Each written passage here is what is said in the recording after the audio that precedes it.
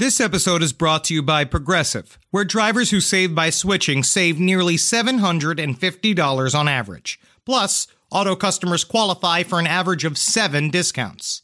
Quote now at Progressive.com to see if you could save.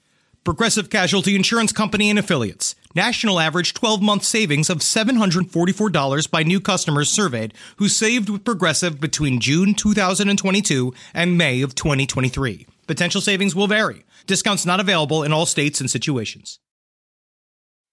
Ready for an amazing deal? BreezeLine's fiber-powered internet starting at $19.99 per month offers the reliability you deserve and security you can trust. Whether you're streaming, gaming, or working from home, we've got all your needs covered with speeds up to 1 gig and our 2-year price lock guarantee. This deal gets even better with 2 free months of internet, free equipment, and free Wi-Fi your way to protect against cyber threats. Act now. Terms and conditions apply. Offer expires July 8th, 2024. Learn more at breezeline.com. Whoa. We got to get these doggies. They're out of the pen. We got to get them back in the pen. In the pen, sure. We got to sense. get them over to the Last Podcast Network Country Jamboree, June 18th, 2022, at the Ryman Auditorium in Nashville, Tennessee. Come and check out all the shows that you love on the Last Podcast Network. We'll be in front of you in our meet space, and we cannot wait to entertain you and have a great time. But for those of you that can't come in person, go to momenthouse.com/LPOTL and buy your live stream ticket. Yes, you too can watch us perform our jangly country jamboree from the nudity of your couch. Absolutely fantastic. I hope you guys enjoy the show. Thank you so much for your support, and we are so excited to be at the OG Grand Ole Opry. Yeah! Hail yourselves! There's no place to escape to. This is the Last Podcast. On the left. That's when the cannibalism started. What was that?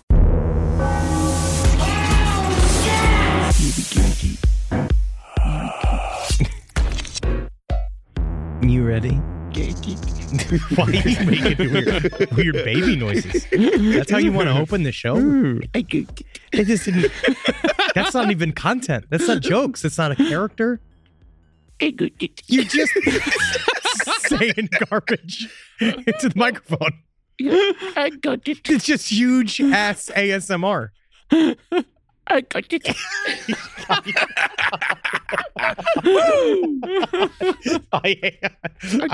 Is this the beginning of the show? It could be. It has to be.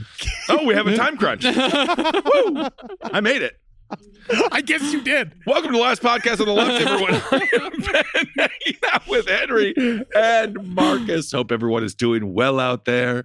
Today we are on to part 2 of the love story between Leopold and Loeb. I have a question up top. I want to maybe, as we do the episode, I would like to maybe see if we can answer. Or maybe we can address as we go. Sure. Why do 2 rich boys, and this is common. I was watching a Dateline last night. Same thing. Mm-hmm. Rich kid who wanted to become a killer and commit the perfect crime. Right? God, it's so annoying. That's the concept, right? And it's same thing as Leopold and Loeb. It's these 2, like, the little teeny tiny pre-Ubermenches. Was this the kids who pretended to be like Ghostface from Scream, and then they filmed themselves, and then after they'd committed the murder, they were like, no. Well, this is specifically socioeconomic factors mixed with like a type of intelligence, right? Like high-level intelligent little kids who want to do the perfect crime, but they fuck it up, even though they have all of these resources and all these trainings, and all they do is fuck it up in the most immediate way possible. To be honest, it's not easy. But why then do drooling psychopaths or people bent with like the fervent hallucinations, people like Jeffrey Dahmer, Ed Gein, people, they are able to have criminal careers that last for decades? Why is it that what's the deal? What's the deal? Well, I think this is a question that will better be answered in episode 3 when we truly get into the psychology of Leopold and Loeb, as was laid out by their defense lawyer. But I think a lot of it does have to do with the socioeconomic status of the victims of the crime. And I would also say that we are talking about Leopold and Loeb because they were caught. And I would imagine there are quite a few rich kids who did these sorts of murders and got away scot-free. Barron Trump. I know. Barron Trump is 6'7", technically the most innocent Trump at this point. I will say this. It's because they wanted a spanking. I guess that's what it is. I guess that's what it is. They wanted to be naughty. Yeah. So when we last left Leopold and Loeb, the body of their murder victim, Bobby Franks, had just been found by pump workers in a drainage pipe at Wolf Lake, where Leopold and Loeb had stuffed the body just hours before. Making manicotti. Whoa. This discovery was extraordinarily bad for Leopold and Loeb's plan, because in order for their kidnapping scheme to work, the Franks family had to believe that their son was still alive. See, Leopold and Loeb had believed that they were such master criminals so as to render the body impossible to find. And their backup plan is that even if it was found, the body would never be identified because they'd so ingeniously poured hydrochloric acid on the face and the genitals. It's just really sad how ironically possible it was to find. It really they put it in somebody's workplace. They may as well have just laid it on the buffet table in a Ponderosa. Yeah, they didn't do it. And this is where I feel like the concept of the Ubermensch plays into it as well. Like this idea that they believed that they were so superior, and that they had already committed the perfect crime. It's not that they were, in fact, in the middle of committing the perfect crime, is that they've already done it. And then there's no way anybody could possibly follow up on anything that they're doing. Right. I think it's also a little bit of a case of rich kid laziness and rich kid arrogance. That's the Ubermensch. It's the flaw of the Ubermensch, quote unquote. But I think it's even, it's not like Ubermensch is giving it way too much credit. I think it's much more mundane than that. I'm saying it in a sarcasm font. Yeah, because with them, they could have very easily moved the body to a different place because they got to the drainage pipe and they found that the drainage pipe was too small to fit the body. Because remember, they had also switched victims at the last moment. They had they had a whole list of victims of people that could fit into the pipe, and they switched. Let's do Bobby instead, and never thought, Bobby's might be too big for the drainage pipe, but they were too lazy to find another place. And even though Bobby's feet were sticking out of the drainage pipe, they still said, fuck it, let's go home, whatever. Yeah, we did it. But we do know that you can't just pour acid on a body and dissolve it. I looked it up. There's a serial killer, John George Haig. He used sulfuric acid to dissolve bodies, but what you have to do is you have to completely submerge them in a barrel, and it took 2 days to melt the body. And that's sulfuric acid. These guys weren't, Leopold and Loeb didn't use sulfuric acid to try and melt the body's face. They used hydrochloric acid. And all the hydrochloric acid did was brown out part of Bobby Franks' face. It looks just like a dark birthmark. Yeah, and as we all know, genitals are not usually a part of the body identification process, no matter what Nathan Leopold had heard. I bet you there's a couple of them that I would identify. Yeah, I think that if you saw mine, you'd be like, is that the mayor of Whoville? Whoa, my. It curls up. I'm taking care of my little brother. He's my wonderful little man. And I have to say this, I'm totally coming around to being a little chunky if you have a kid, and then also video games, because they're too chunky to kidnap, and then also exactly where they are because they're playing video games. What I'm saying is Leopold and Loeb, if there was video games, they would have probably not killed anybody, and also this kid wouldn't have even been on the streets. Therefore, everyone needs to gain more weight and play more games. I just feel, first of all, this is an old school, this is a Louis Anderson bit. No. About being fat makes you harder to kidnap, I believe. Yeah, and all you're doing is you're advocating for the future, the dystopian future, by the way, that is portrayed in the movie WALL-E. That's what he wants. Wally. That's his ultimate expression of freedom. But this week on Side Stories, he's pro-slave labor. No, I was not. He's pro-slave labor. Not. He said it. No, I did not. You said that it was good for the environment. No, I did not say that. You were talking about Conan the Barbarian, and I said, well, at the very least, he was a man. He wasn't a machine, and it was healthier to have Conan move your wheels. You hear the was a big robot. And then I also said dementia might help you from not getting kidnapped, because if you don't know where you're going, no one knows where you are. That's all. It means nothing. Broke clock is right 6 times. Yeah, that's what I said. None of it's real. But even so, On the morning after Leopold and Loeb kidnapped Bobby Franks, neither Leopold, Loeb, nor the Franks family knew that Bobby Franks was dead, although the Franks did know that Bobby had been kidnapped. See, if you'll remember, on the night of the kidnapping, Leopold and Loeb had crammed into a telephone booth together and called the Franks. So stupid. They called the Franks' house to tell them that their son had been kidnapped. And as a result, Bobby Franks' father, Jacob Franks, was in the process of putting together $10,000 in cash to pay the ransom the next morning. Do you think when Leopold and Loeb were first going to drive around scouting for victims that it was kind of fun for them to play being poor? Do you think that they were like, hey, Leopold, what if we, get this, what if we went and ate lunch at a Rally's? What if we did it? I'm just realizing Superman used to change clothes in a booth, but he was faster than a speeding bullet. Couldn't he have just done it in plain sight and we wouldn't have even noticed? It's a fictional device, and you are a huge fucking moron. All right. Fantastic. I know you're out of things to say when you just become negative. Yeah, because that's the thing. Then Clark Kent is just standing there, and then suddenly Superman is standing in the exact same place. Yeah. So exactly. It would be very obvious that Clark Kent is Superman. Right now his disguise is the lack of glasses. It is truly already very obvious that Clark Kent is Superman, but I think that's part of his powers. Well, we all know the only reason that no one thought Superman was Clark Kent is because no one thinks Superman can read. All right.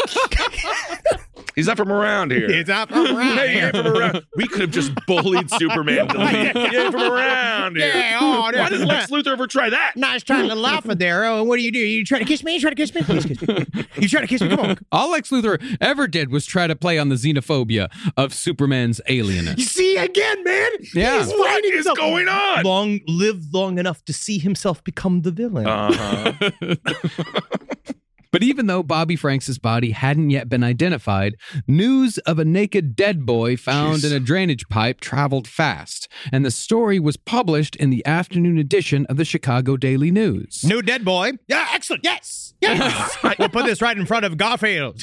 I bet you Garfield was around. Were there newsies in this era? Was this news? This is the golden age of newsies, my friend. So if you're a newsie, this news must have hit hard that day because it's one of your people. Oh yeah, you're like, no, John. Well, honestly, I feel like it's kind of nice because it's less competition. Oh, good for your roots. Okay. Yeah, you're like, fuck yeah, another weak child gone. This is my streets. This is my town. And when the naked dead boy story hit, someone told the Franks' family lawyer that someone should go down to the morgue to see if the naked dead boy was Bobby.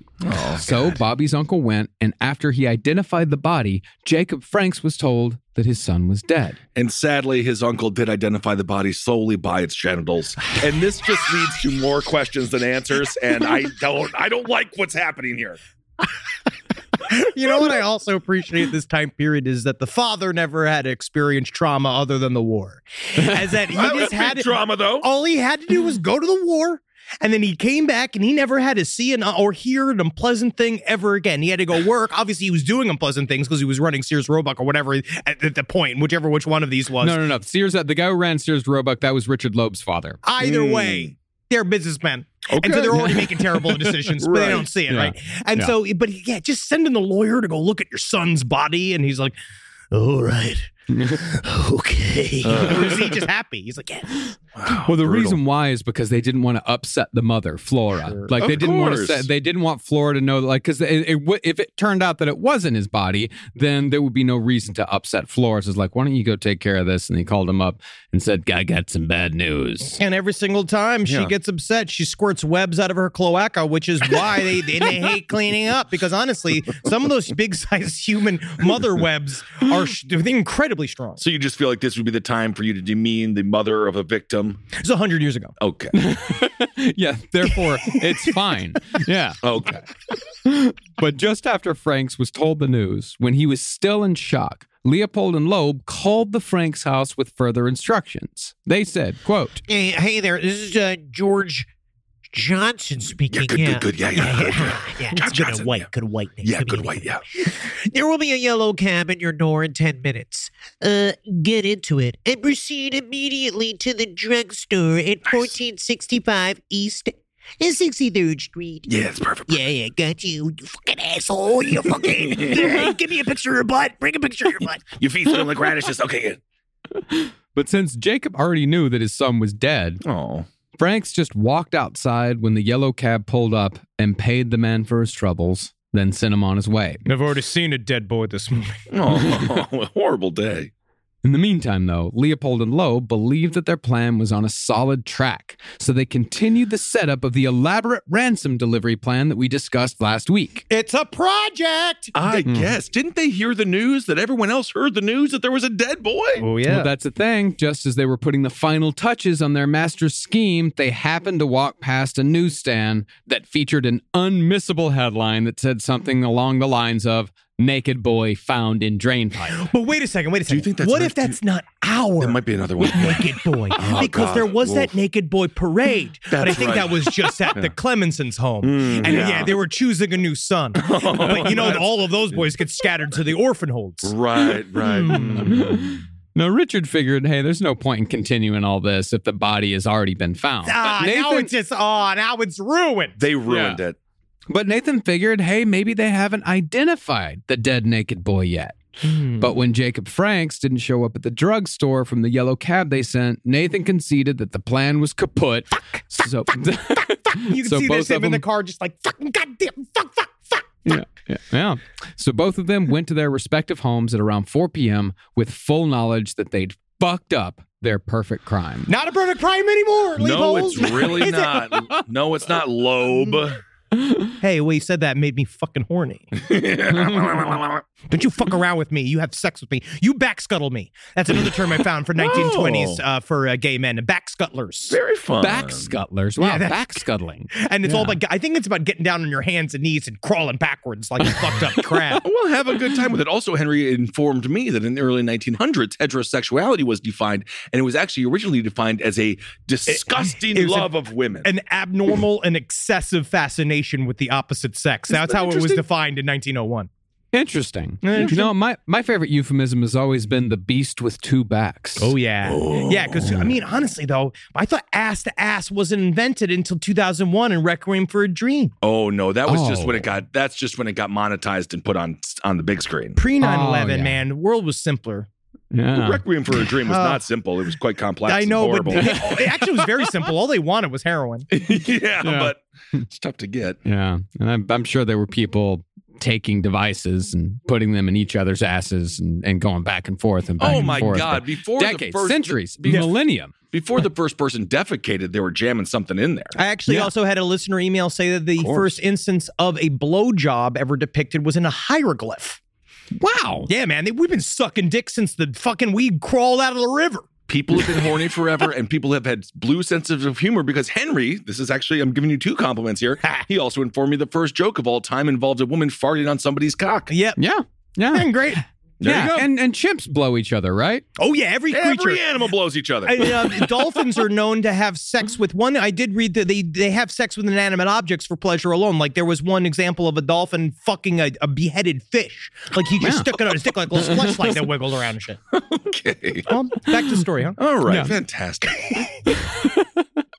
Now, naturally, a story about a dead boy mangled and stuffed in a drainage pipe was big news. And even though it hadn't yet been announced that the victim was a society boy, the Leopold house was still a Twitter with the newest true crime story of the day. Time to ring the naked boy bell. Ding, ding, ding, ding, ding, ding, ding. Hashtag We did naked it boy. again. Now, all this gossip made Nathan a little uncomfortable, so he went out for a walk. And outside, he ran into his English teacher, Mott Mitchell, who coincidentally would soon become a suspect in the Bobby Franks murder himself. Oh. Well, Mott had heard that the victim had been identified as Bobby Franks. But Nathan, of course, denied knowing the boy. I don't know that boy. And he's like, I didn't ask you. No, I didn't ask you. I didn't know him. That's I didn't kill him. No. And I won't kill him, and I won't kill again. Okay, fantastic. Weird conversation. I'm just going to go. And I certainly won't kill you. In a perfect crime. Well, by definition, it's no longer perfect because you just threatened me with that. Unless I then do it without being caught. And then it is the most perfect crime. I was a horrible teacher to you, and I'm sorry I didn't teach you anything I else wish about morality. I wish you had reached out to me. I know. Yeah. Actually, I think they might have blown each other, but we'll get to that later. Whoa, Maybe. wow. Yeah, that's how it is, Yeah. man. The Queen's Nate. English. Backscuttling is back in fashion. Oh, mamacita. Richard Loeb, meanwhile, who was a different kind of sociopath, he reveled in the story. He discussed it at length with a few college buddies who were all journalism students at the University of Chicago. This is the next day. Do you think that one of the killers was blonde? I don't know, because I've heard that one of the killers was impossibly handsome. You the killer, man? I wish I was. Okay. Now, one of these college students, one of these buddies, was an actual student journalist for the school newspaper, and he noted that Richard Loeb seemed to have an insider's view of the murder. Now, this wasn't immediately a red flag, because Richard Loeb was Bobby's second cousin after all. Well, when Richard took the journalism students to the drugstore where Jacob Franks was supposed to contact the kidnappers to impress his friends with a location scoop, it was noted again that maybe Richard knew a little bit too much about this case. Yeah, he's just real into it in a way, in almost a psychic fashion. Yeah, man. I mean, the smoking man from that fantastic television show that we all know and love. The X-Files? No, I wanted to see what he thought it was. Okay, yeah, what did you think it was? Blumper in the bitch. Now he's just making it up. Now I know he's making it up. No, but I'm saying is usually the deep throat isn't also the perpetrator. Is what I'm saying. Yeah. Yes. Yeah, they're not supposed to. Well, furthermore, Richard seemed to both brag about being Bobby's second cousin while also maligning him. Richard called Bobby an arrogant, selfish, spoiled boy, and he even went so far as to say that if he was gonna murder anybody, and I mean anybody, Bobby was just the kind of, quote, cocky little son of a bitch he'd pick. He's just wasn't he recently 5 killed. or 6? How old is he? He was 14. Oh, yeah, he could be cocky, I guess, but still. It doesn't matter. He's 14. Yeah. But strangely, though, this statement didn't raise any eyebrows because I suppose it was just chalked up to Richard just being Richard. That's the thing. I don't think these guys are very good at being journalists. Well, the asshole part of it kind of blends the whole thing together because he acted in character as it was. Right. Rise from your grave. A roast as dark as the night, perfect for fueling the cryptid research and mad ravings required for your podcasting. Don't mind the red eyes, he's just trying to warn you of the bridge. The bridge. Finally, from the caffeine-addled brains of Spring Hill Jack Coffee and Last Podcast on the Left, we bring you Mothman's Red Eye Blend. Yes, delicious Panama beans. Go to lastpodcastmerch.com to order yours today. My sister is the best gift giver I've ever met of any person. It's Jackie Zabrowski. She shops all year thinking about her family and friends and puts little things aside for their birthdays and Christmases. I have no idea how she does it. I don't know how she do it, but guess what? She always wins Mother's Day, but not this year. I'm coming back. Ready to win Mother's Day and cement your reputation as the best gift giver in the family? I'm taking the crown. All right, give the moms in your life an Aura digital picture frame preloaded with decades of family photos. I mean this. We have the Aura frame up in my home. We absolutely love it. I can put photos on it very, very easily through the app. It's fun to do, and the memories keep cycling, and I get emotional. And we filled it with pictures of Carmi and Wendy, and that is not sad. That is celebratory. So you should try it. It's honestly a really good product. Right now, Aura has a great deal for Mother's Day. Listeners can save on the perfect gift by visiting auraframes.com to get $30 off, plus free shipping on their best-selling frame. That's auraframes.com. Use code LEFT at checkout to save. Terms and conditions apply. This podcast is brought to you by Squarespace. Finding work-life balance can be tough, but Squarespace gives you the tools to reach your goals and have time to celebrate. Squarespace is the all-in-one website platform for entrepreneurs to stand out and succeed online. With the new guided design system, Squarespace Blueprint, you can select from curated layout and styling options to create a personalized website optimized for every device. Get your website discovered fast with integrated, optimized SEO tools. Plus, make checkout easy for customers with easy-to-use payment tools. And with Squarespace AI, you can explain what your site is about, choose your tone, enter what you need, and get auto-generated text. And that helps you save time. I know I'm sitting on about 2 literal wheelbarrows filled with horse pics. Now, part of the issue has been is a lot of these pictures are getting stopped at customs because some of them do depict various world leaders in horse-like circumstances that seems to be pinging a lot of these custom agents' accounts. Now, so what I've done to do is so while I'm trying to work on hand smuggling these horse pics over various country borders, I then also have time because Squarespace is doing all the other ad work for me to go and work on my Killdozer at home. So thank you, Squarespace, for allowing me to diversify in the best way possible for this country. Head to squarespace.com for a free trial when you're ready to launch. Go to squarespace.com/left to save 10% off your first purchase of a website or domain. This episode is brought to you by Philo. Do you love TV? Yeah, we do. Do you love saving money? Oh my God, you bet! Then Philo may be your solution. Philo has shows, movies, and live TV for just $25 a month. You can even try it for free with their 7-day free trial. That's amazing!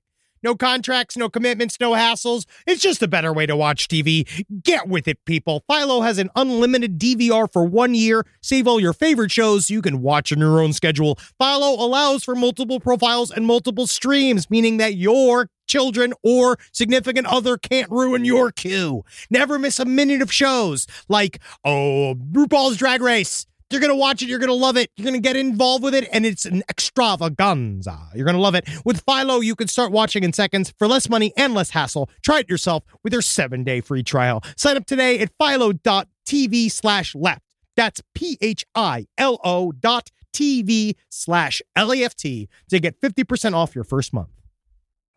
Now, once the murder of Bobby Franks became big news, the Chicago police chief held a press conference and made the murder sound much more heinous than it actually was, calling it one of the most brutal murders the Chicago PD had ever come across. Now, that's absolutely not true. No.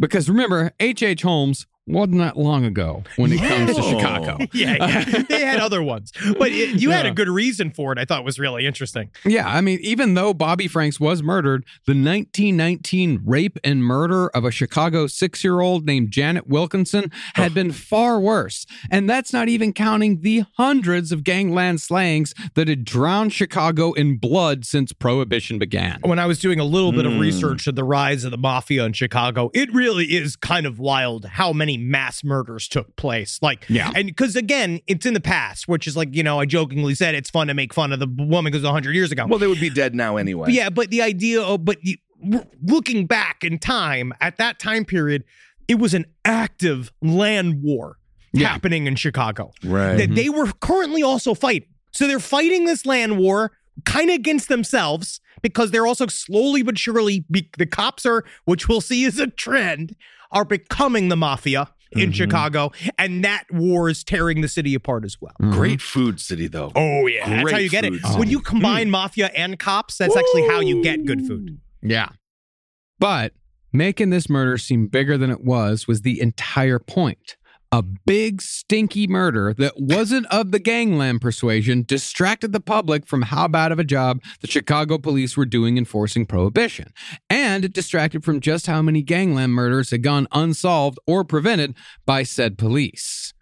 In addition, the new mayor of Chicago, William Deaver, had campaigned on ending the trade of illegal liquor in Chicago. But at this point in history, Chicago was, nevertheless, rapidly becoming the property of one Al Capone. I just see these guys saying, we are definitely going to stop the flow of that heinous devil alcohol through the city. Meanwhile, you could just see the whiskey soaked in their mustache. Absolutely. Just brown liquid just goes down their chin. That's what I was thinking as well. If you're a police officer, a detective, anyone who works in homicide, the death rates are so high. If they don't have alcohol, they're just going to end up killing people also. I feel like, what else do you do to unwind when you're a hardened detective? Prohibition was a massive mistake. Oh, you think it was a mistake? Yeah, it was. And it actually cemented a the corrupt angle of many local governments. And it's never left. I'm just so happy you're getting political. This is as far as I go.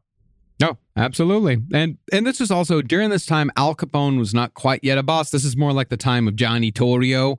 But this was around the time that it started transitioning from Torrio over into Capone. And that was the bloodiest transition because Torrio was the guy who did everything. you got to be able to have conversations. You got to be able. It was all peaceful. So it was all like, this is business. This isn't a war. We got to look out for each other. And Al Capone's like, hey, I'll kill everybody. Yeah. Because he just wanted to be in charge. It's pretty cool. City is eating itself. Oh, I am vengeance. He does remind me of the Penguin's origin story from the Batman and Am I Sexually Attracted to Robert Pattinson? Yes. Yeah, because he's So, to distract from all that, cops focused on high-profile crimes that could be solved or at least closed. You know, those are two very different things. Yes. Mm-hmm. And they investigated the murder of Bobby Franks with a vigorous helping of police brutality and unconstitutional behavior to speed the process along. Hey, Detective Peterson, come over here. You see this case file that's open? Yeah, yep. See, no, it's not solved, right? Yeah, no, honestly, this is incredible because I'm new to the force. See what I'm doing here with my hands? Yeah. Whoa, you just closing it with your hands like that. I just closed it. And now you see this little file here? Well, you put it right in there. Whoa, and we just... Case closed. We just solved the crime? Let's go get hammered. Whoa, that's incredible. Whoa. Yeah, let's go get, quote unquote, some medicine liquid from the pharmacist. Fantastic. Now, the first suspect pool for the Bobby Franks murder was the faculty of the Harvard School for Boys. So the day after the body was identified, investigators rounded up and roughly interrogated every instructor in the school using everything from unlawful imprisonment to rubber hose beating. I looked up how they beat you up with the rubber hose, like what they do. Mm-hmm. So the idea at the time was that it would be inappropriate to leave bruises on their face. Oh, I see. And because at the time, police brutality was, guys, listen, more humble. It was frowned upon. Okay. But it was considered an active interrogation tactic. I mean, different from now, obviously. Definitely different. Yeah. They don't do this anymore at all. No, they don't just kill you. But the idea that police brutality was considered a part of the normal interrogation process. So what they wanted to do was that they couldn't put you on the stand with bruises on your face because then we're all like, okay, who did it? And then they'll find out. But so they would do is they'd fill a rubber hose, a piece of industrial, like a length of it, like 3 feet in length. They'd fill it with dirt.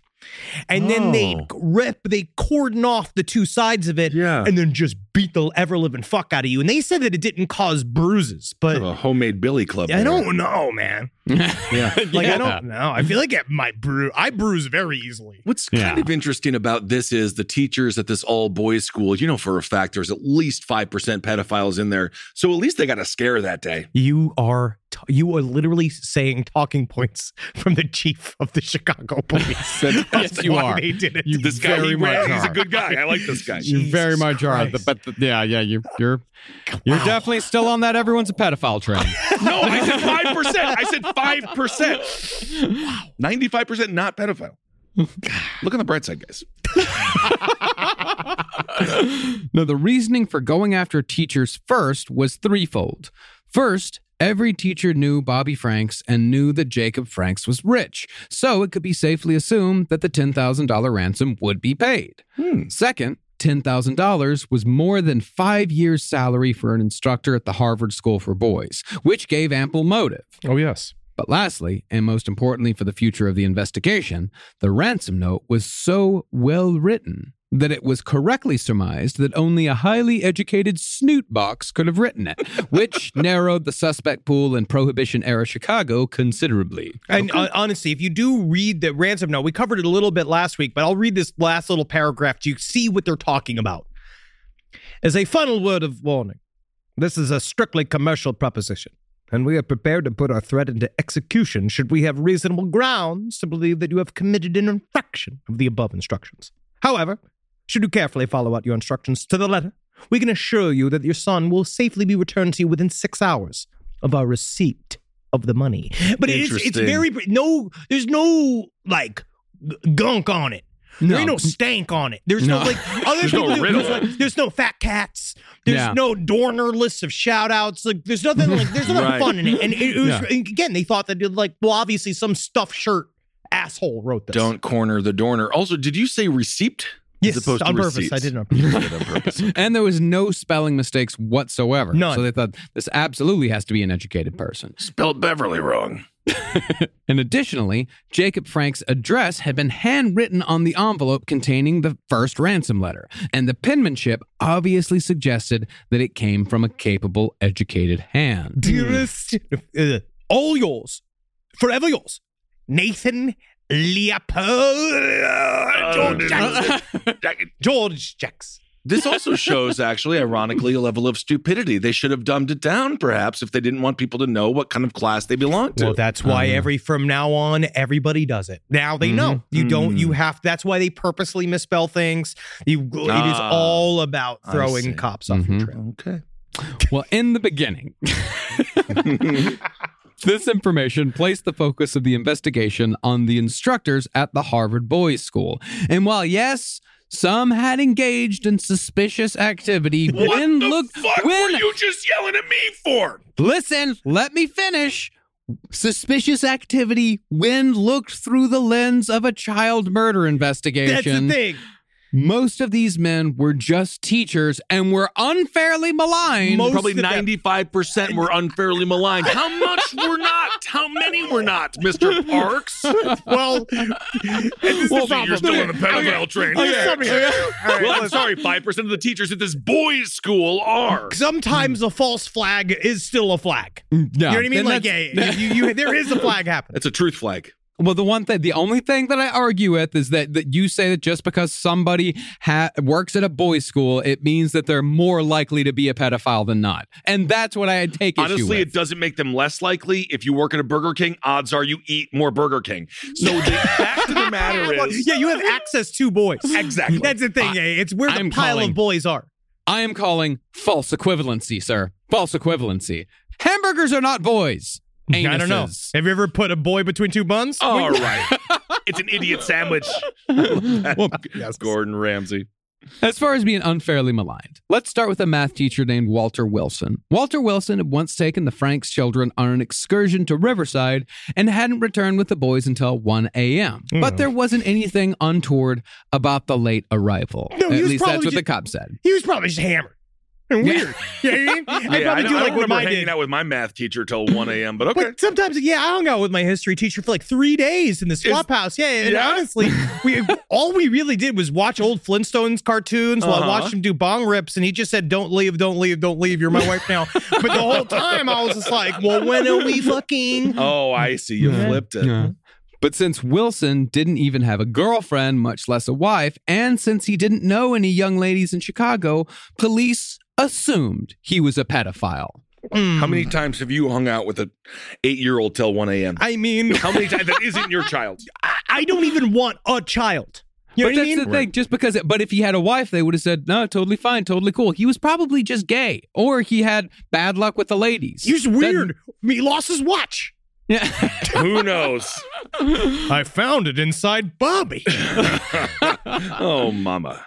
Well, this accusation of pedophilia was also assumed of athletics coach Richard Williams and English teacher Mott Mitchell, the latter of which had spoken to Nathan Leopold the day of the murder. Both Williams and Mitchell were questioned for 5 hours by police, who beat them with a rubber hose to elicit a confession. But Dogmeat, again, you say this with such derision. They had to sign a paper after confessing saying that the confession was completely of their own choice. Right. And I don't think, that's where you don't understand that the rubber hose, I don't get it just leads them to the conversation. Right. Like an hors d'oeuvre. Oh, I see. Like a cocktail hour at a wedding. Oh, that is always nice. However, I will concede that these two were a little more suspicious than the others. I'll concede that. It sounds like a buddy. That's of these. They took all the teachers. Jerry Sandusky over here. I'll concede that. See, Williams had come under scrutiny because police had found an unknown brown liquid in his home. Yeah, I keep shit in a jar. You got a problem with it?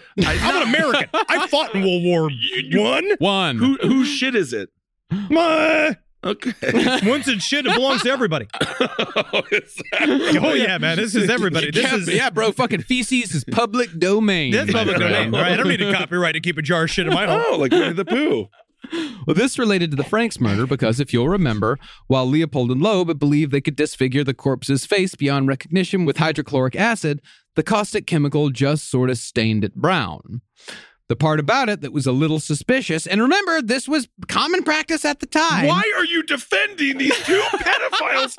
I'm not defending pedophiles. I'm defending your. I said 5%. Innocent until proven guilty, and we have to have due process. I'm just saying that you throw around the pedophile accusation a little too freely. I said 5%. But this brown liquid was a lotion that Williams rubbed into his students' muscles after vigorous pissed at you. He's a coach, okay? Oh, he's a coach? And he's a coach. So I said something accurate 20 minutes ago, and then you have completely agreed with me, but somehow you're saying I'm wrong. I did not completely agree with you at all. You're saying 5%. You don't even know how many teachers were at this school. So how are you doing these percentages, sir? Where is your calculator? Show your math. Show your math. I'm going to step in and say, Dogmeat, he's obviously not crunching the numbers. But there was kernel of truth. And again, and this does then feature into, and I'm not going to, again, with Kissel, I'm not going to give him the broken clock saying. I'm not going to say that he's correct either. But technically, in a way, Kissel is being correct. It's being correct. The allegorical broken clock currently. Well, Ben, if 5% of people who teach at boys' schools are pedophiles, who are we going to get to teach all these boys? 95% of the other teachers. We just need more disciplined pedophiles that know to keep their hands to themselves. Because then they love the work. Because they're really building these kids' minds. And honestly, that's what they just need more training. Yeah. Well, Mott Mitchell, I will admit, he did edge much closer to pedophile territory. He did have a reputation for having sex with his teenage students. He did have that. There was that. But I'm not going to say that's 5%. I'm just saying it's one guy, one bad apple, Ben. He's a coach. Yeah. He's trying to get him ready for scouting. This is the teacher. That's the English teacher. Yeah. Ooh, he's got to stop calling himself a coach then. I don't know what he's using that whistle for. Exactly. And he also had a $10,000 mortgage, the exact amount that the kidnappers requested. But what removed both men from the suspect list, and all the teachers for that matter, was the fact that they had ironclad alibis for the night of Bobby Franks' murder. Despite that fact, though, state's attorney Robert Crow still thought that it was a teacher who done it. So Crow kept all of the teachers locked up for a week without warrants after convincing a judge that ignoring habeas corpus was necessary to solve the case. And those kids, think about it, it's just school's out for the summer. Every teacher in the school is in jail. Man, that's fucking freedom, dude. That's how the Foot Clan started. Yeah, it just really skateboard is. Ramps everywhere. Sounds like a Far Side cartoon. Just 100 English teachers all in a cell. Eating gummy bears for dinner, man. Who gives a shit, dude? Teachers are gone. It's illegal to teach me. But the nice thing is they didn't arrest any janitors because they know for a fact janitors are the purest people that work in schools. I think a lot of them just died during the interrogation. Could be. So you're going to say that teachers are 5% pedophiles, but janitors are 100% A-OK? We know for a fact that janitors are not. Nope. I'm team janitor all the way. Then, even after the teachers were released, one investigator still went to the press to angrily maintain that one teacher had written the letter while another had murdered Bobby Franks. Ooh. In other words, the police were flailing and figured that they could beat and intimidate their way towards a confession just to get the murder off the books, like so many cops have done before and after. Remember, kids, no lawyer, no talkie-talkie. No talkie-talkie, especially if you're innocent. And again, we open it up. Oh, look at that. Oh, that's an open case. Well, so much work, so much paperwork. It's closed Close it up. now. Put it right there. Oh, what a relief. Detective work.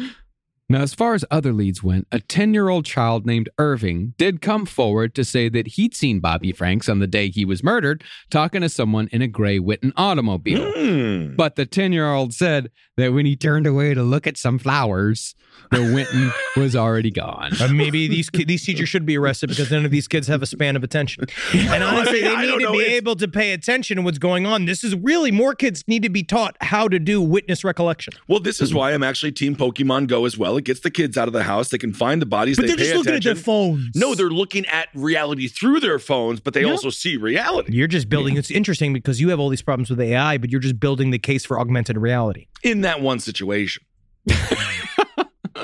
Now, much like the car in the Paul Bernardo case, where cops chased the wrong vehicle for far too long, everyone in a gray Witten in Chicago got constantly harassed until Leopold and Loeb were caught, to the point where some painted their cars a different color entirely. Oh, yeah. Now, it was assumed that Bobby Franks had been the victim of a child molester because the coroner hinted in his report that the boy had been molested because the rectum was dilated and could, quote, easily admit one middle finger. Hey, man, at least it wasn't a thumb. I don't know. I get, but I don't want to think about it. It's just the thing is that you're looking it up and they're like, hey, Jimmy, come over here. What kind of finger you think you get in this thing? Yeah, that could fit in there. All right, how do I put this in the report? Should I say a carrot? The edge of a cane? I don't. What should I put in here? It's never a good day when you have to decipher what could fit in you know what I'm talking about. In the dead boy? Yes. Yeah. And that's the thing is that the middle finger, there's no difference between these three fingers as far as like diameter goes. It's just the middle finger is the longest one. So I guess it just sounds like he went bowling that morning. Yeah, just staring at my meat hooks. I think the pointer is actually the thickest. You do. Yeah, it is big. Yeah. Well, at least it wasn't his dick and balls. Yeah, I guess so. And so the police chief issued a general order to arrest, quote, all persons known to be perverts, including a known pedophile. I love this, though. Just being like, all right, everybody knows a pervert. Everyone. Bring him in. Do they just register as pervert? But this was hardest that you got a mixture of just normal people that are just homosexual, that at the time considered a psychological disease. You have people that, what do we now know? Everyone's a pervert on some level. Everybody's got something. There's something at the core of somebody that you really necessarily like. If you told everybody every thought you ever had, they'd consider you some kind of unrepentant pervert that needs to be put in a jail, right? Well, people do that now, though. They do that. Yeah, I know that. Yes, it's their whole day. It's literally what's destroying society and what's going to end the entire world. What do women want? They want a dress with pockets. There we go. But to the state's attorney's credit, he didn't think pedophilia had anything to do with it. He correctly surmised that if it was just about sex, the guilty party or parties wouldn't have overcomplicated things with letters and chauffeurs and so on and so forth. Rather, he figured that it was, of course, a kidnapping gone wrong. Well, he also doesn't have what we now have for the decades of true crime research. If you find out a lot of the reason why the people do all of that rigmarole, the letters and ransom stuff, is to extend their sexual fantasy. It actually is a part of their sexual fantasy. But this kid just wasn't straight up sexually assaulted for that to easily point at it. Yeah. And then Crow then pivoted, perhaps quite cleverly as far as obtaining resources went, to say that the kidnappers were also cokeheads. Wait, why? Yeah, because with this, he was able to bring in the newly minted Bureau of Investigation to help out. See, if all you you got narcotics involved, you got the FBI. It's that Chappelle show thing. You just got to sprinkle some crack. You just got to go over there. You go right up to the little kid. You put a little cocaine under his nose and be like, this is a cartel. We're going to have to bring Rico into this. Okay. Now, there was no evidence whatsoever for the involvement of cocaine, but there was one piece of very valuable evidence the police didn't even know they had yet. That piece was the tortoiseshell eyeglasses belonging to Nathan Leopold that had been dropped at the scene where Bobby's body was dumped. Now, incredibly, the eyeglasses were just assumed to belong to Bobby Franks because they were found next to the body. So when they shipped his corpse to the funeral home, the glasses were included, and the funeral home actually put Nathan Leopold's glasses on Bobby Franks' corpse for the viewing. Oh my God. Just so that he can see in heaven. Yeah, what's the point? Even if they were his glasses. It's nice. It's nice because also what we know about the glasses is they were extremely expensive. Right. Tortoiseshell. But when the family walked in for the wake, they very quickly asked, why did you put these weird glasses on my son? So the glasses were handed over to the police as an obviously key piece of evidence, and news of the glasses immediately broke in the papers. Now, by this point, Leopold and Loeb knew that they were getting real close to fucked. Yeah, man. And this is rich boy style fucked, right? So they're sitting in their mom's parlor house, smoking cigars or doing whatever they do, drinking snifters of brandy and just being like, I don't think we're going to make it to the Potomac Summer Gala this year. No, I think it's probably going to hit pretty hard when they realize they're totally screwed.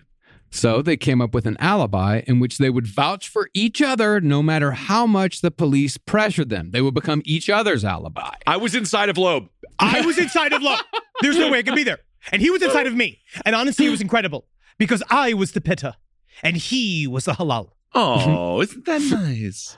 Nathan, meanwhile, destroyed the typewriter used to write the ransom letter and threw the pieces in the river. In 2 different parts of the river, by the way. The keys in one part, the mechanics in the other. You go in the river. You're going in the other river. Go in the other river. Bye-bye. Bye. Have a cry. Nice. But nevertheless, on May 29th, police still arrived at Nathan Leopold's door as part of routine questioning. Now, through a series of interviews with different folk, it was discovered that Nathan Leopold often went to Wolf Lake on ornithology excursions. And he sometimes took groups of students from the Harvard School of Boys with him. You can't yell, you can't laugh at the ornithology people, the bird watchers. Sure. Because all they do is watch. They do, and I love birds. I mean, they're scary me, but... And because they're so good at following little tiny things like birds, you don't think how easy it would be for them to track down a 6'7" Bud Light warbler? Go down Bud there, Light warbler. find and put you in a fucking, can't wait to put a net over your head and They pin wouldn't you have to it. a fucking wall like a butterfly. No, I'm much bigger than a dove. I'm much larger than a butterfly. I'm actually not scared of ornithologists at all. But a gun makes us all the size of birds. No, but they don't shoot guns. They take pictures of the You bird. don't know. You don't know what they do. They do. Nathan Leopold absolutely shot the birds. Oh, He you would shot shoot them. the birds? He I did. thought most Yeah. The rest of the weak ones just go and fucking take pictures Yeah, of that's what you're supposed the to do. real ones blow their fucking little heads off. No, that's not an ornithologist then. That's a pornithologist. Yeah, that's disgusting there. Also, pornithology, one of the hotter You're just rambling. wing beasts. He's just rambling to pornos out himself. there. Yeah. It was also noted that Nathan owned a pair of tortoiseshell eyeglasses. However, when police knocked on Nathan's door that day, he was not considered a serious suspect. Rather, he was just the next door to knock, and nobody knew that they were about to bust this case wide open. Because that's the thing, too, is you go in, you really think you're just covering your bases. You're like, Right. all right, Yeah. we'll talk to these fucking rich kids, probably get some snifter or brandy out of it or whatever. And then you know that he was just he's such a little twerp. That thing about a lot of these fucking little twerpy fuckers, all these fucking Right. like the what's his putts, the most excellent gentleman. Elliot Rodger. Elliot Rodger, like all these guys, like these fucking. As soon as you put the screws to them, they fall apart. Absolutely. None of them can handle the heat. Now, Nathan was predictably haughty with the 3 officers who showed up on his doorstep and demanded to see their credentials. Badges, buttholes. Badges, buttholes. Based partly on his attitude, police brought Nathan to the Hotel LaSalle for questioning, where state's attorney Robert Crowe was waiting. Excellent. I love their deviled eggs. Indeed. And as The most evil breakfast. an ornithologist, he probably likes Detective Crowe. Oh, wow, yeah. You probably shoot him in the head. Yeah. Now, obviously, the focal point of the questioning quickly became the eyeglasses. But Nathan insisted that his tortoiseshell eyeglasses were somewhere at home. I'm not their keeper. I mean, you are. Free They're to yours. No, I don't They don't rule move on over their them. own. So, no, I won't dare ever because everyone has their own will to power. Now, let me explain for the next 4 hours what that means. Okay. So Nathan took the cops back to his place and made a big show of looking for his eyeglasses. You can Let me just. Is it in Son this of drawer? macaroni. Ah! You know what's important sometimes with these glasses? You have to surprise them. They won't show themselves. Are you over there? Are you over there? Under the rock. But when the case for the glasses was found empty, Leopold was held on suspicion and his home was searched. And amongst many a stuffed bird, police found a Remington revolver with no permit. But even more suspicious was a letter that Nathan Leopold had written to Richard Loeb but hadn't sent. In the letter, Nathan angrily accused Richard of treachery and threatened to kill him, but at the same time insisted that they remain friends for appearance's sake.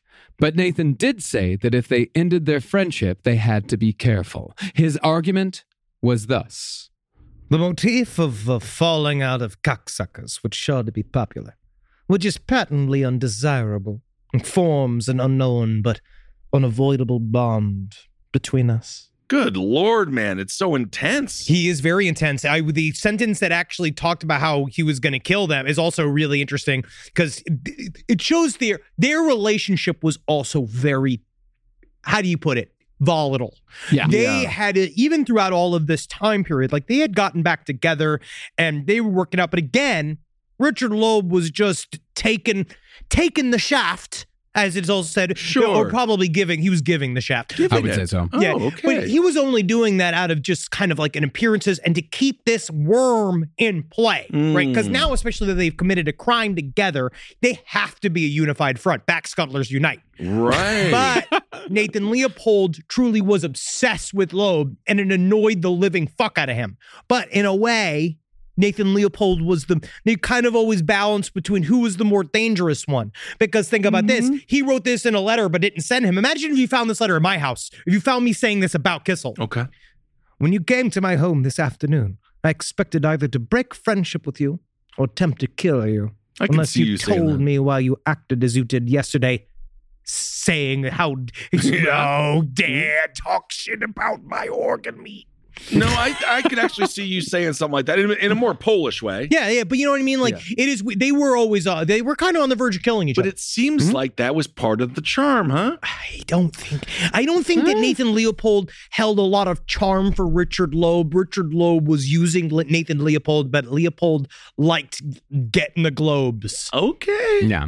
And Leopold also liked this. Of course, it was all the king-slave relationship. Yes. He liked the push and pull of it. So I think the volatility was part of, as you say, the charm of their relationship. I think it kept him coming back because who else is going to give him that sort of oomph, that sort of danger, you know? That push, Right. that Yeah. shove, that stuffing. I see what you're saying.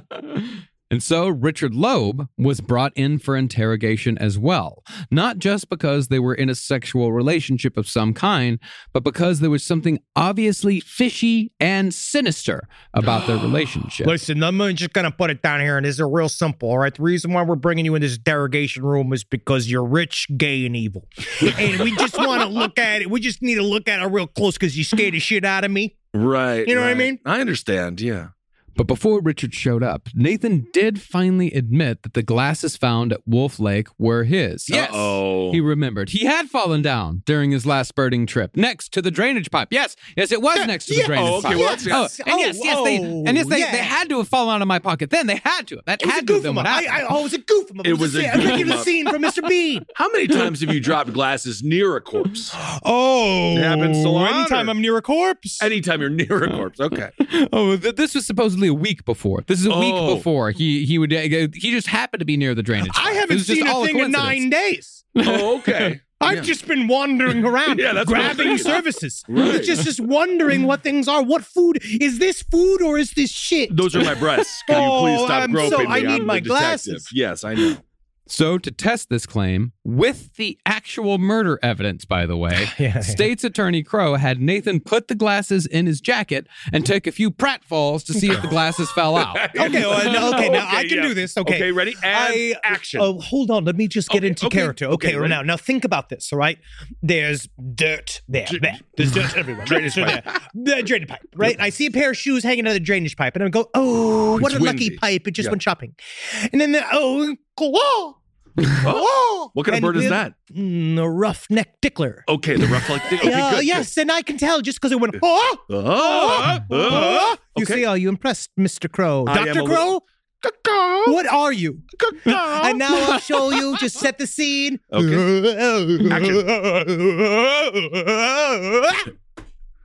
No way it can fall out of my pocket. Let's do it again. Okay.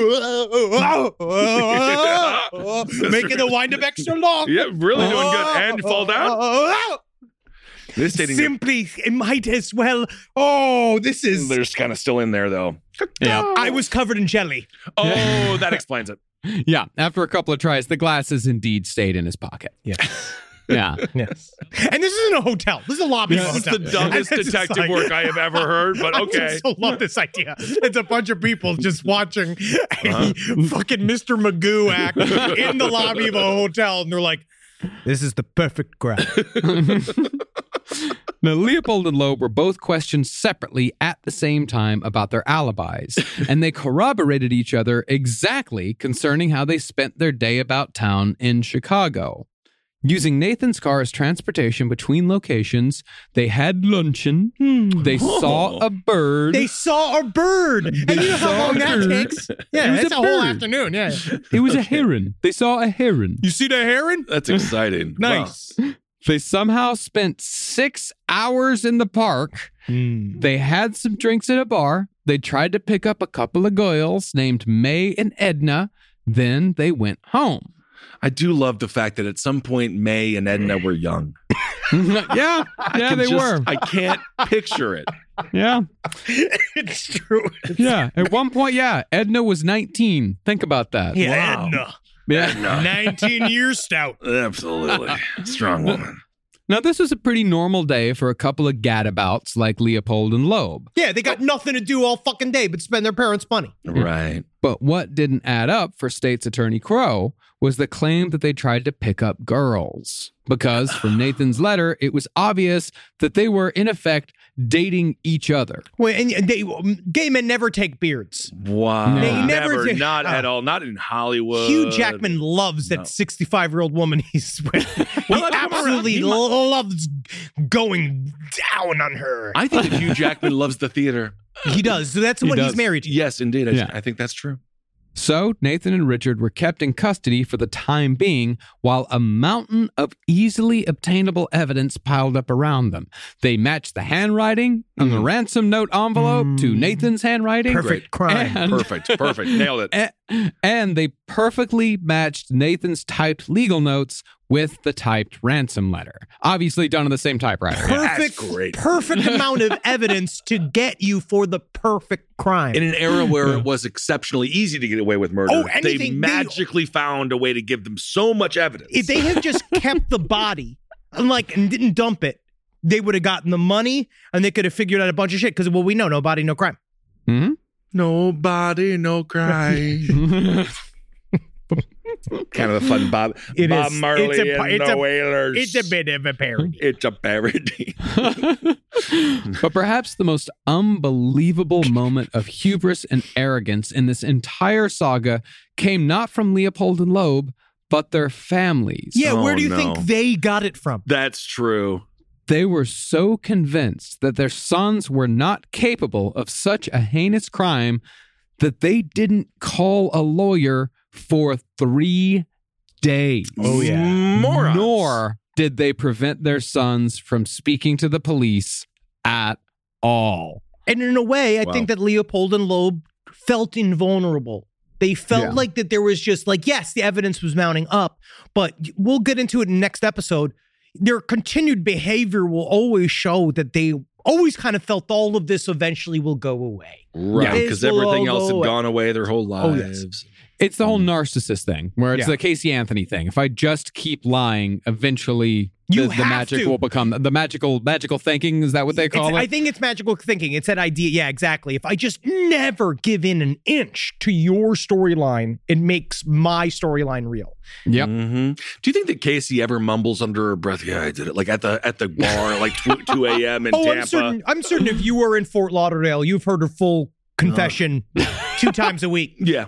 Yeah, you just have to be there. You have to Right. be at O'Flanagan's, whatever her garbage bar she goes to. Something like that. Rise from your grave. Hey, what's up, everyone? How you doing? Ben Kissel here with Henry Zabrowski. Yeah, it's me, man. Yeah, bro. Henry Zabrowski is smoking some of that sweet last podcast on the left, babe. So go out there and purchase yourself some. I hope you enjoy it. We have sativa, we have indica, and we have a hybrid. And I have to tell you, from my personal experience, they are wonderful. Super tasty live resin. You really get that delicious weedy taste, which is what I like. And Yes. 3 different experiences. You go to your local vape store and get it. Absolutely. Thank you all so much for supporting the show. We absolutely love you. Can't wait to see you on the road and get that vape, put it in your brain, and have a good time. And if you want us at your favorite weed store, give them a call and ask for them by name. Last Absolutely. podcast on the left, it's weed. Hail yourselves, everyone. Hail Satan. Boy, Texas Pete is a sauce that allows you to sauce like you mean it. It's what people gather around, it's generosity in its simplest form, and it's a swagger people have who know what's good. Each Texas Pete hot sauce is packed with bold, balanced flavor. This signature tanginess is what makes it a legendary hot sauce that can be used on just about anything. It's been at the center of dinner tables since 1929 and is still heating things up today. You're definitely going to want to try every flavor. The original hot sauce has a famous secret blend of fermented peppers. The hotter hot sauce is 3 times hotter than the original, and not for the faint of heart. Sabor by Texas Pete adds authentic Mexican flavor, and their dust dry seasoning matches the flavor of the original hot sauce in a flavorful dry rub. Tell you what, the other day I was having myself a good old refried bean burrito, and I wanted a little bit of kick to my morning, so I got myself some Texas Pete sriracha sauce, and I smothered those refried beans and that cheese and them eggs in a whole bunch of chai, and it started off my day correct. Texas Pete, sauce like you mean it. Visit TexasPete.com and use the store locator to find Texas Pete products as well as purchase sauces and get recipe inspiration. And use the promo code PODCAST24 for 20% off at TexasPete.com. The only acceptable reason to interrupt a podcast? Your dog. That was your dog saying thank you for BarkBox. You can take a minute now. You pet your dog. But you're going to learn about Bark. It's the company dedicated to making dogs happy. Yay! Every month, BarkBox designs and delivers a whole new collection of toys and treats just for your best bud. No, Wendy, I can't get you a whip. You're too cute for weapons. Every treat is made with yummy, healthy, all-natural ingredients like pumpkin and sweet potato. Tubers. My dogs love their toys selectively, but BarkBox sends good little ones for their little tiny mouths. They have little mouths, but strong, big spirits. So they fight over the little toys. I imagine they think that they are hunting and going after little bugs and rats. And they love their life, and they love what BarkBox brings, because BarkBox brings the bark and puts it in a box. Yep. To get your free upgrade, go to barkbox.com/LEFT.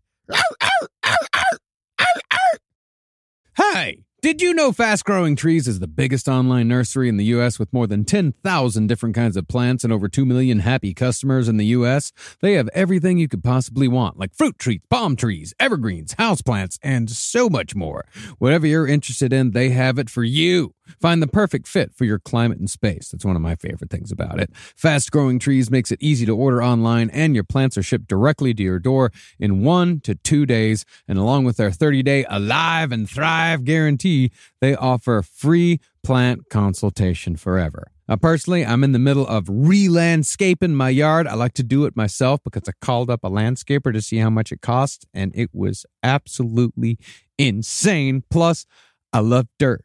I love getting my hands in the dirt, and I love planting things myself. And Fast Growing Trees has given me some wonderful plants that I can use. Like I got this Texas sage, it's purple. I've dug up a whole bunch of horrible bushes and shrubs up in front of my window and in front of my house, and put some purple Texas sage up there, and it's going to thrive, and it's going to look real good. And I didn't even have to go to a nursery to buy it. It came to my house. Now, this spring, they have the best deals online, up to half off on select plants and other deals. And listeners to our show get an additional 15% off their first purchase when using the code LEFT at checkout. That's an additional 15% off at fastgrowingtrees.com using the code LEFT at checkout. Fastgrowingtrees.com, code LEFT. Offers valid for a limited time. Terms and conditions may apply. Now, concerning the typewriter, Leopold tried saying that it belonged to his friend Morris Schanberg. But when that was proved to be a lie, Nathan said that it actually belonged to an Italian language professor that Nathan was collaborating with. Whatever. Okay. Nathan claimed that he and this professor were working on a translation of a 15th century pornographic novel called Radio Radionamente. Come, perfect. Come, my daughter. Come on, my daughter. Oh, Come on, my wow. daughter. I love it. I thought it meant breadsticks and buttholes. Radionamente.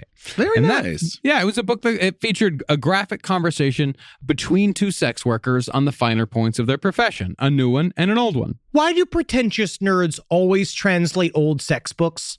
Yeah, they really do. And they were only translating it. They were supposedly translating it for a small run of 200 copies. I just don't really understand. They're always obsessed with these things. It was like translations and all this stuff. Who cares? Why do we do this? Garfield is better. Garfield is good. Garfield's fine. Other things are better. Batman. Penthouse Marmaduke. Forum's better. You don't have to be intellectual about jerking off. You can just do it, man. No, I used to jerk off with Penthouse Forums. That was some I of the know. first things I ever read. We know, but It that's is more good. intellectual than looking at pictures with women with icicle dildo. Wait a second. You're just about to start Fire heading and in. ice. You start to head into the territory where incels say that having sex with a woman is gay. Why? Because you have to dare touch a vagina. No, I know. I just said I was reading a lot of hardcore pornographic materials in the Penthouse forums, and the letters were fun. Yeah, they were. But that's You not said it was Swedish. superior. You said it was superior to pictures. No, I didn't say it was superior. He said it was more intellectual. It was more he did not say it was intellectual. superior. He says intellectual. And It but is that's the more thing. intellectual. You have to make it up in your head. A Penthouse Forum is not good writing, though. It's not high literature.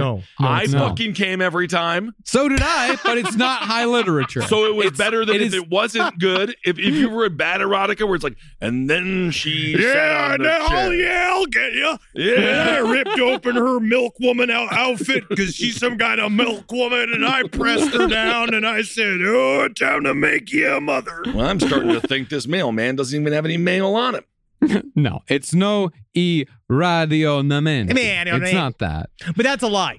Yeah, that's a lie. Yeah. Well, Nathan said, it'd be great if you could ask this guy. You could be great if you asked this professor. We'd but love to he's- talk to this I'd love fancy to talk to pervert him. you're working Yeah. with. This Yeah. Sure, yeah. Unfortunately, he's on an extended honeymoon. Can't talk to him. Not going to be back for a while. Don't know when he's going to be back. So, who knows? Fact-finding mission. Yeah, you had to go find out the top gnocchis of Italy. So, and then he's going to come back with the typewriter too, because he took that on vacation with him. You always take a typewriter. Yeah, with always you. do. Always. Now, after Leopold had been in custody for about a day and a half, his family tried thinking of a way they could help him out. What can we do? And it was the family chauffeur, Sven England, who thought that he held the key to Nathan's freedom. Sven went to the police and told them that Nathan couldn't have driven to Wolf Lake on May 21st because Sven had spent all day greasing the brakes on Nathan's car. There You we can go. This see is my actu- buckets of grease. You can see my grease-stained knees. I love you, Sven. But technically, this was the smartest thing that they did thus far. So They far. gave themselves a little bit of a, we couldn't have been there. I mean, he was fixing the car. He got ripped apart. Well, yeah, okay. Well, here's the thing, is that Leopold and Loeb didn't know that Sven England was going to go talk to the cops. This is Leopold and Loeb's family saying, God, yes, Sven, yes, go tell them. This is going to exonerate them. They thought that Nathan's going to be home in time for dinner. But with that single statement, Sven England gave the police everything they needed to fucking destroy Leopold and Loeb's alibi. Perfect crime. Because they had told police that they'd used Leopold's car on their frolic through Chicago on the day Bobby Franks was murdered. We wouldn't use any other car. Oh, God. This is the only, that is our bird car. We go and we see a bird in that car every other fourth Sunday. This isn't Sven's fault, though. No, it's not Sven's fault, but it is in Swedish. It's what's called a fort. Oh, that means a big old fuck up? That means a big fuck up. Yeah, that's a mistake. It's a fort. But even though there was a lot of evidence pinning the crime on Leopold and Loeb, it's important to remember that they were both extremely rich and therefore theoretically capable of buying their way out of a murder charge. So State's Attorney Crow pushed for a confession to seal the deal.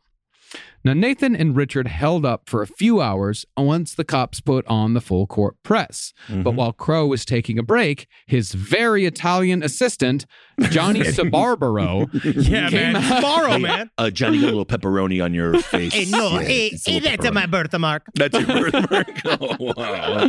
Yeah, Johnny Sabarbaro came out and said that Loeb was ready to talk.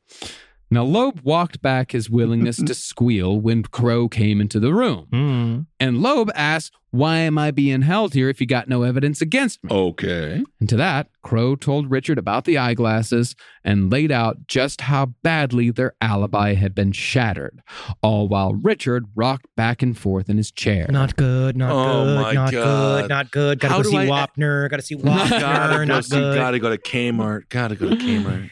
And finally, Richard broke and said he'd tell them everything. Wow. But predictably, Loeb placed the blame for the crime from beginning to end squarely on the shoulders of one Nathan Leopold. Oh, he didn't own up to it and take responsibility and just say, yeah, I did No. it. Did it? No, he didn't. Okay. This is an excerpt from Richard Loeb's confession, which recounts the murder with chilling detachment. I drove the car south on Ellis Avenue, parallel to where young Franks was, and I told him I would like to talk to him about a tennis racket. So we got in the car. And just after we turned off Ellis Avenue, Leopold reached his arm around young Franks, grabbed his mouth, and hit him over the head with the chisel. I believe he hit him several times.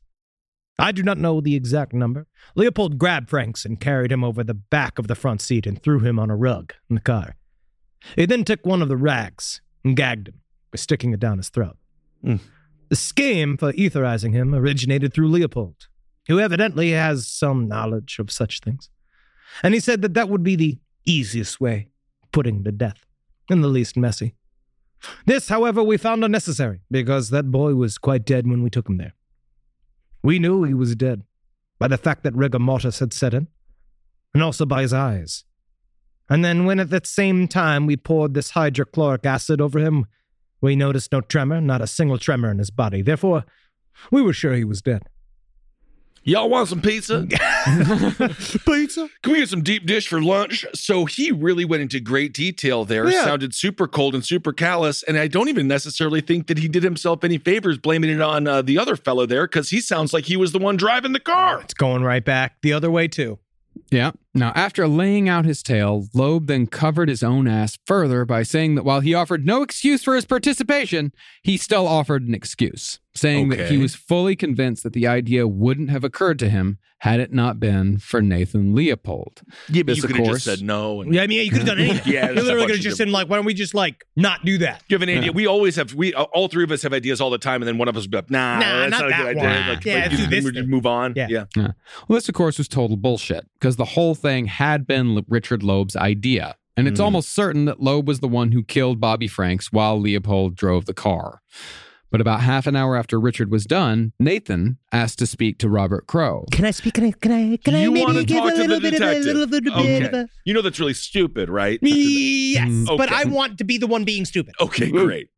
And Nathan, convinced he was still playing some sort of ubermensch game of mental chess, asked Crow a hypothetical.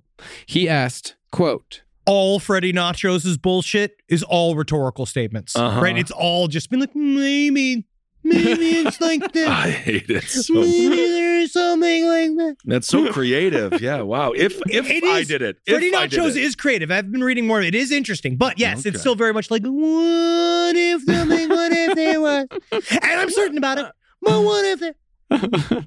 Suppose that someone from a wealthy family, a family as rich as his own, had committed this murder. So like you. No. Not Suppose that Suppose. someone from a family. So it's like a fantasy that I'm going to have, but it seems really similar to you. You could say many things are similar to me, yes. Great. What chance would that person have of beating the murder charge? Like, if he was super rich and powerful? Would it be like you or you? Let's say it's a rat-faced, slick-back. Oh, but he'll suck your dick like he's sucking the chrome off a fucking new car. Yeah, that's what I'm saying, man. So yeah, maybe. None. No, the answer is none. You have no chance. I was hoping for the opposite. Yeah. And to that, Robert Crow delivered the line of a lifetime. He told Nathan, "You're about to find out. Whoa! Because you're getting charged with the murder of Bobby Franks." Yes. The crow has come for me. Yes. Then, when Nathan smiled and said there was no hard evidence against him, Crow laid out the type of spiel that I'm sure every detective in existence dreams of making. He asked Nathan, "You remember waiting around to find a boy to kidnap? You remember the hot dogs and root beer you had after you killed Bobby? Tell me, Nathan, was it hard to shove Bobby in the pipe? You still think you can beat this murder charge?" Ooh, that's awesome. And then he ate a bunch of sesame seeds because he's a bird. Freddie Nachos, come and save me with the rhetorical, philosophical droning on about things that we can do nothing about, and it changes nothing about our day-to-day existence. It's a great day to be a crow. And after that, Nathan stopped smiling and stoically said, quote, "Dick is talking. I will tell you the truth about the matter." And of course, Nathan pretty much gave the same story as Richard, except in this version, Loeb was the one who murdered Bobby Frank. Whoa, I can't believe that. It's the other guy. That's no crazy. fucking way. I guess then they're both innocent. You both can't have done it, so must have been a snowman, some kind of magical snowman with a hat on, and that's why we didn't see him, because he took the hat off him, he melted into a bunch of water. Oh, I see. Now, after they both confessed, before anyone had even called a lawyer, by the way, Robert Crowe took them out and had them physically walk him through the day of the murder to make absolutely sure that the confession would hold up in court. So first thing I did is I woke up like this. And then I went to get my breakfast, and here's the sound. And I poured the milk on the cereal. Glug, glug, glug, glug, glug, glug. It's just yada, yada, yada. Can I do the pratfalls again? Not yet, but maybe by the drain where you left that boy. You made it sad. I was having fun. It is sad. First, they went to the rental car company, where the manager recognized Nathan immediately, although the manager knew him as Mort Ballard. Oh, you that little gay fuck, Mort Ballard. I can just see all of this in black and white with the term reenactment in the lower right-hand corner. They're just like looking at it and be like, oh, I see. We're really setting ourselves up here. Then they were taken to the hardware store, where it was confirmed that Leopold had bought a rope and chisel. Finally, they went to the drugstore, where the clerk confirmed that Leopold had not only bought hydrochloric acid and ether on the day of the murder, but he'd bought the largest amount of either that the clerk had ever sold. Not only will I take that barrel, I'll take everything you got. Woo! Great day to be a hardware store employee. You want a lot of acid. Yeah, you do. Now, after both boys confessed, Crowe announced to reporters that Nathan Leopold and Richard Loeb had kidnapped and killed Bobby Frank's, quote, out of a spirit of adventure, which is a mild way of putting it. Yeah, man. Yeah, isn't that the name from that's the why movie? I go get. it's literally from the the movie. spirit of adventure. Yeah, that's me like going to get ice cream on a Wednesday. Spirit of adventure. Oh, I'm just having a fun day, you know? Wow. And then, to make triple sure that the confession would stick, Crowe made sure that the press had direct access to Leopold and Loeb. And Leopold and Loeb talked to the press incessantly, using the opportunity to both toot their own superiority horns and to pin the murder on each other in public. Jeez. For Nathan Leopold's part, any mention of Richard Loeb would throw him into a tantrum. Partly because Leopold saw Loeb's attempt to blame the murder completely on him as a betrayal of the king-slave fantasy he so cherished. You're the daddy, I'm the baby, you're supposed to do the daddy things, and I'm supposed to be doing the baby things. Remember, but you blame me for the murder too, though, so... It's because daddy's supposed to be the big bad. I'm supposed to be the fun little small bad who fucks the big bad. Okay. But at the same time, Nathan also used this public forum as a way to establish his own intellectual superiority over the plebeians who went about their daily lives as a lesser class than himself. Well, you don't understand, dog. I mean, you didn't even try to read Thus Spake Zarathustra. You can't possibly understand the inner workings of humankind, that indecipherable book. You need a dictionary to read, but you can't understand. You don't understand anything because he read a book. Sounds like every single meeting of any third party in America. Nathan said that while he didn't commit the murder himself, his participation was that of an intellectual performing an experiment. Oh, you were just there. You were just there to like document. And... He wanted to experience the sensation of a murder and was justified in his curiosity, just as a 6-year-old boy is justified in pulling the wings off a fly if by doing so, he learns that without wings, the fly is helpless. So isn't it You didn't good? think that you didn't fucking know that before? Isn't it good that I killed that boy then? Oh my God. Isn't it a good thing? Because then when it comes down to it, you need me to do this esoteric research for you as a society. That is why I am the overman. Yeah. Because I understand that this is not about good nor evil. It transcends good and evil. It is my want to see the edges of humanity's experience. I mean, you could have killed like an adult that, you know, had power or something like that. That would have been hard. Yeah. That would have been hard and messy and hard. Right. God, I could only imagine how hard his former classmates rolled their fucking eyes when they read anything Nathan said in the newspapers. Like, just shut your fucking mouth, you fuck you. Yeah. Get your fucking head out of Freddie Nachos' ass. But you know he what? was a sickly little boy boy who never left his home. All he did was hike. He didn't know anything. But to be honest, this is a fun day. This is a fun Monday when you come back. Yes. Like, you guys hear the news? And then you have a lot of conversations with your friends. Oh, of Like, course. we all knew what they were going to do with these assholes, of course. Why true crime now? Why true crime now? Why true crime now? Now, it seemed at this point that a plea of temporary insanity was unlikely because Richard and Nathan had planned the kidnapping of a boy and the disposal of the body for 7 months. Jeez. And they'd even established false identities to evade capture. In Illinois, they go with the McNaughton rule of insanity. The insanity plea is that you don't know the difference between right and wrong. Yeah, you have to be like a jabbering person who's not aware of their current circumstances to be considered insane. Quote unquote, you've got to be like a living knife, you know, where you just believe I am knife. And to make absolutely sure, 3 psychiatrists were brought in to evaluate Leopold and Loeb, and neither of them were found to be suffering from the slightest sign of mental illness that might affect their sense of right and wrong. Well, one of them definitely has been diagnosed with terminal bitch face, and the other one is definitely got a horrible case of being a fucking total asshole. That's your official diagnosis? Yes. Okay.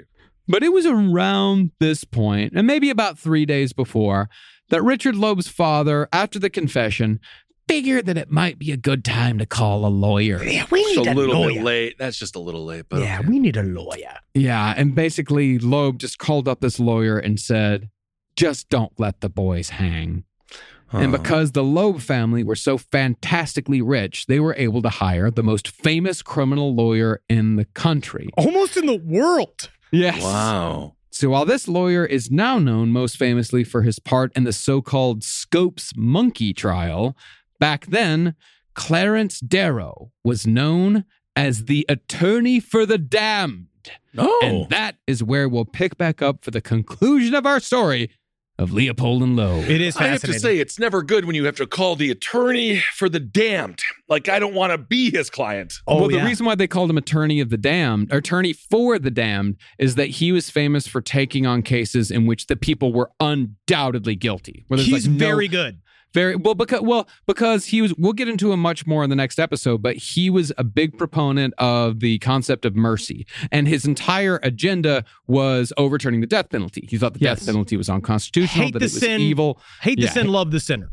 Yeah, that's his the big core of his thing. He's a fascinating and actually very good person. But yeah, we're getting to Clarence Darrow next week. Yes, and we have a lot more to roll out. This is a really thick ass fucking story because the next one has even more roll out. I will say I'll walk back a little bit of my Freddie Nachos hate. I do hate. Yeah, I do believe that some of his stuff that he wrote is very interesting, and it is. But like the eternal recurrence, I've been reading a lot about because you're not supposed to be the worst idea impossible that we don't die, that when you die you just live this life again and again and again. But again, it just shows that whatever Nathan Leopold did was a very surface reading of his shit, and then just a teenager's understanding of what it's supposed to be. You can learn a lot from Dr. Seuss. Absolutely. The places we'll go. He hated children, famously hated children. Is that right? Yeah, cheated on his cancer-stricken wife. Is that true? Yes. No, She committed suicide. that's very true. She found out she committed suicide. His wife committed suicide because she found out he was fucking somebody else when she was bedridden with cancer.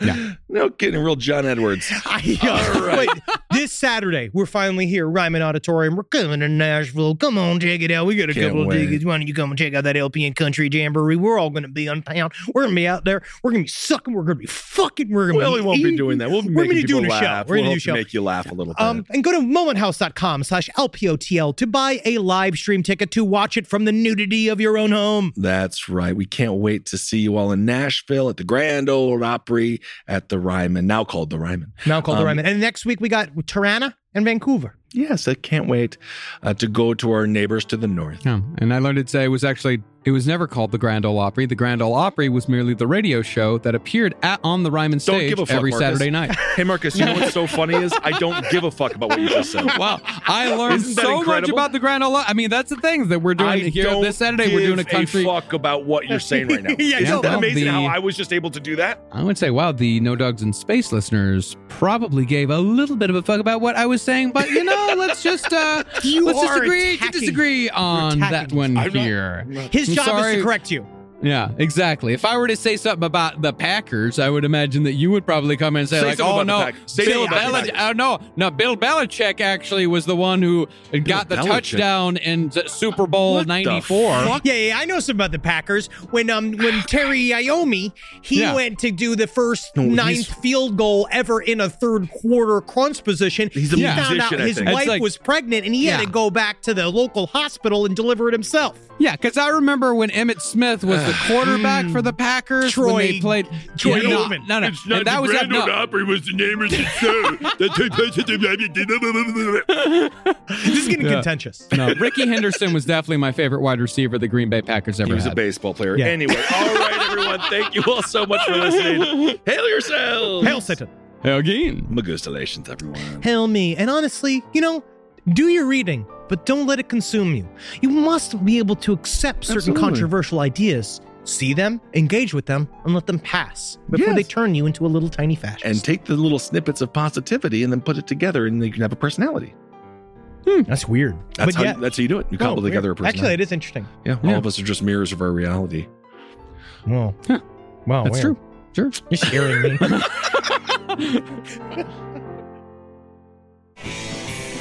This show is made possible by listeners like you. Thanks to our ad sponsors, you can support our shows by supporting them. For more shows like the one you just listened to, go to lastpodcastnetwork.com.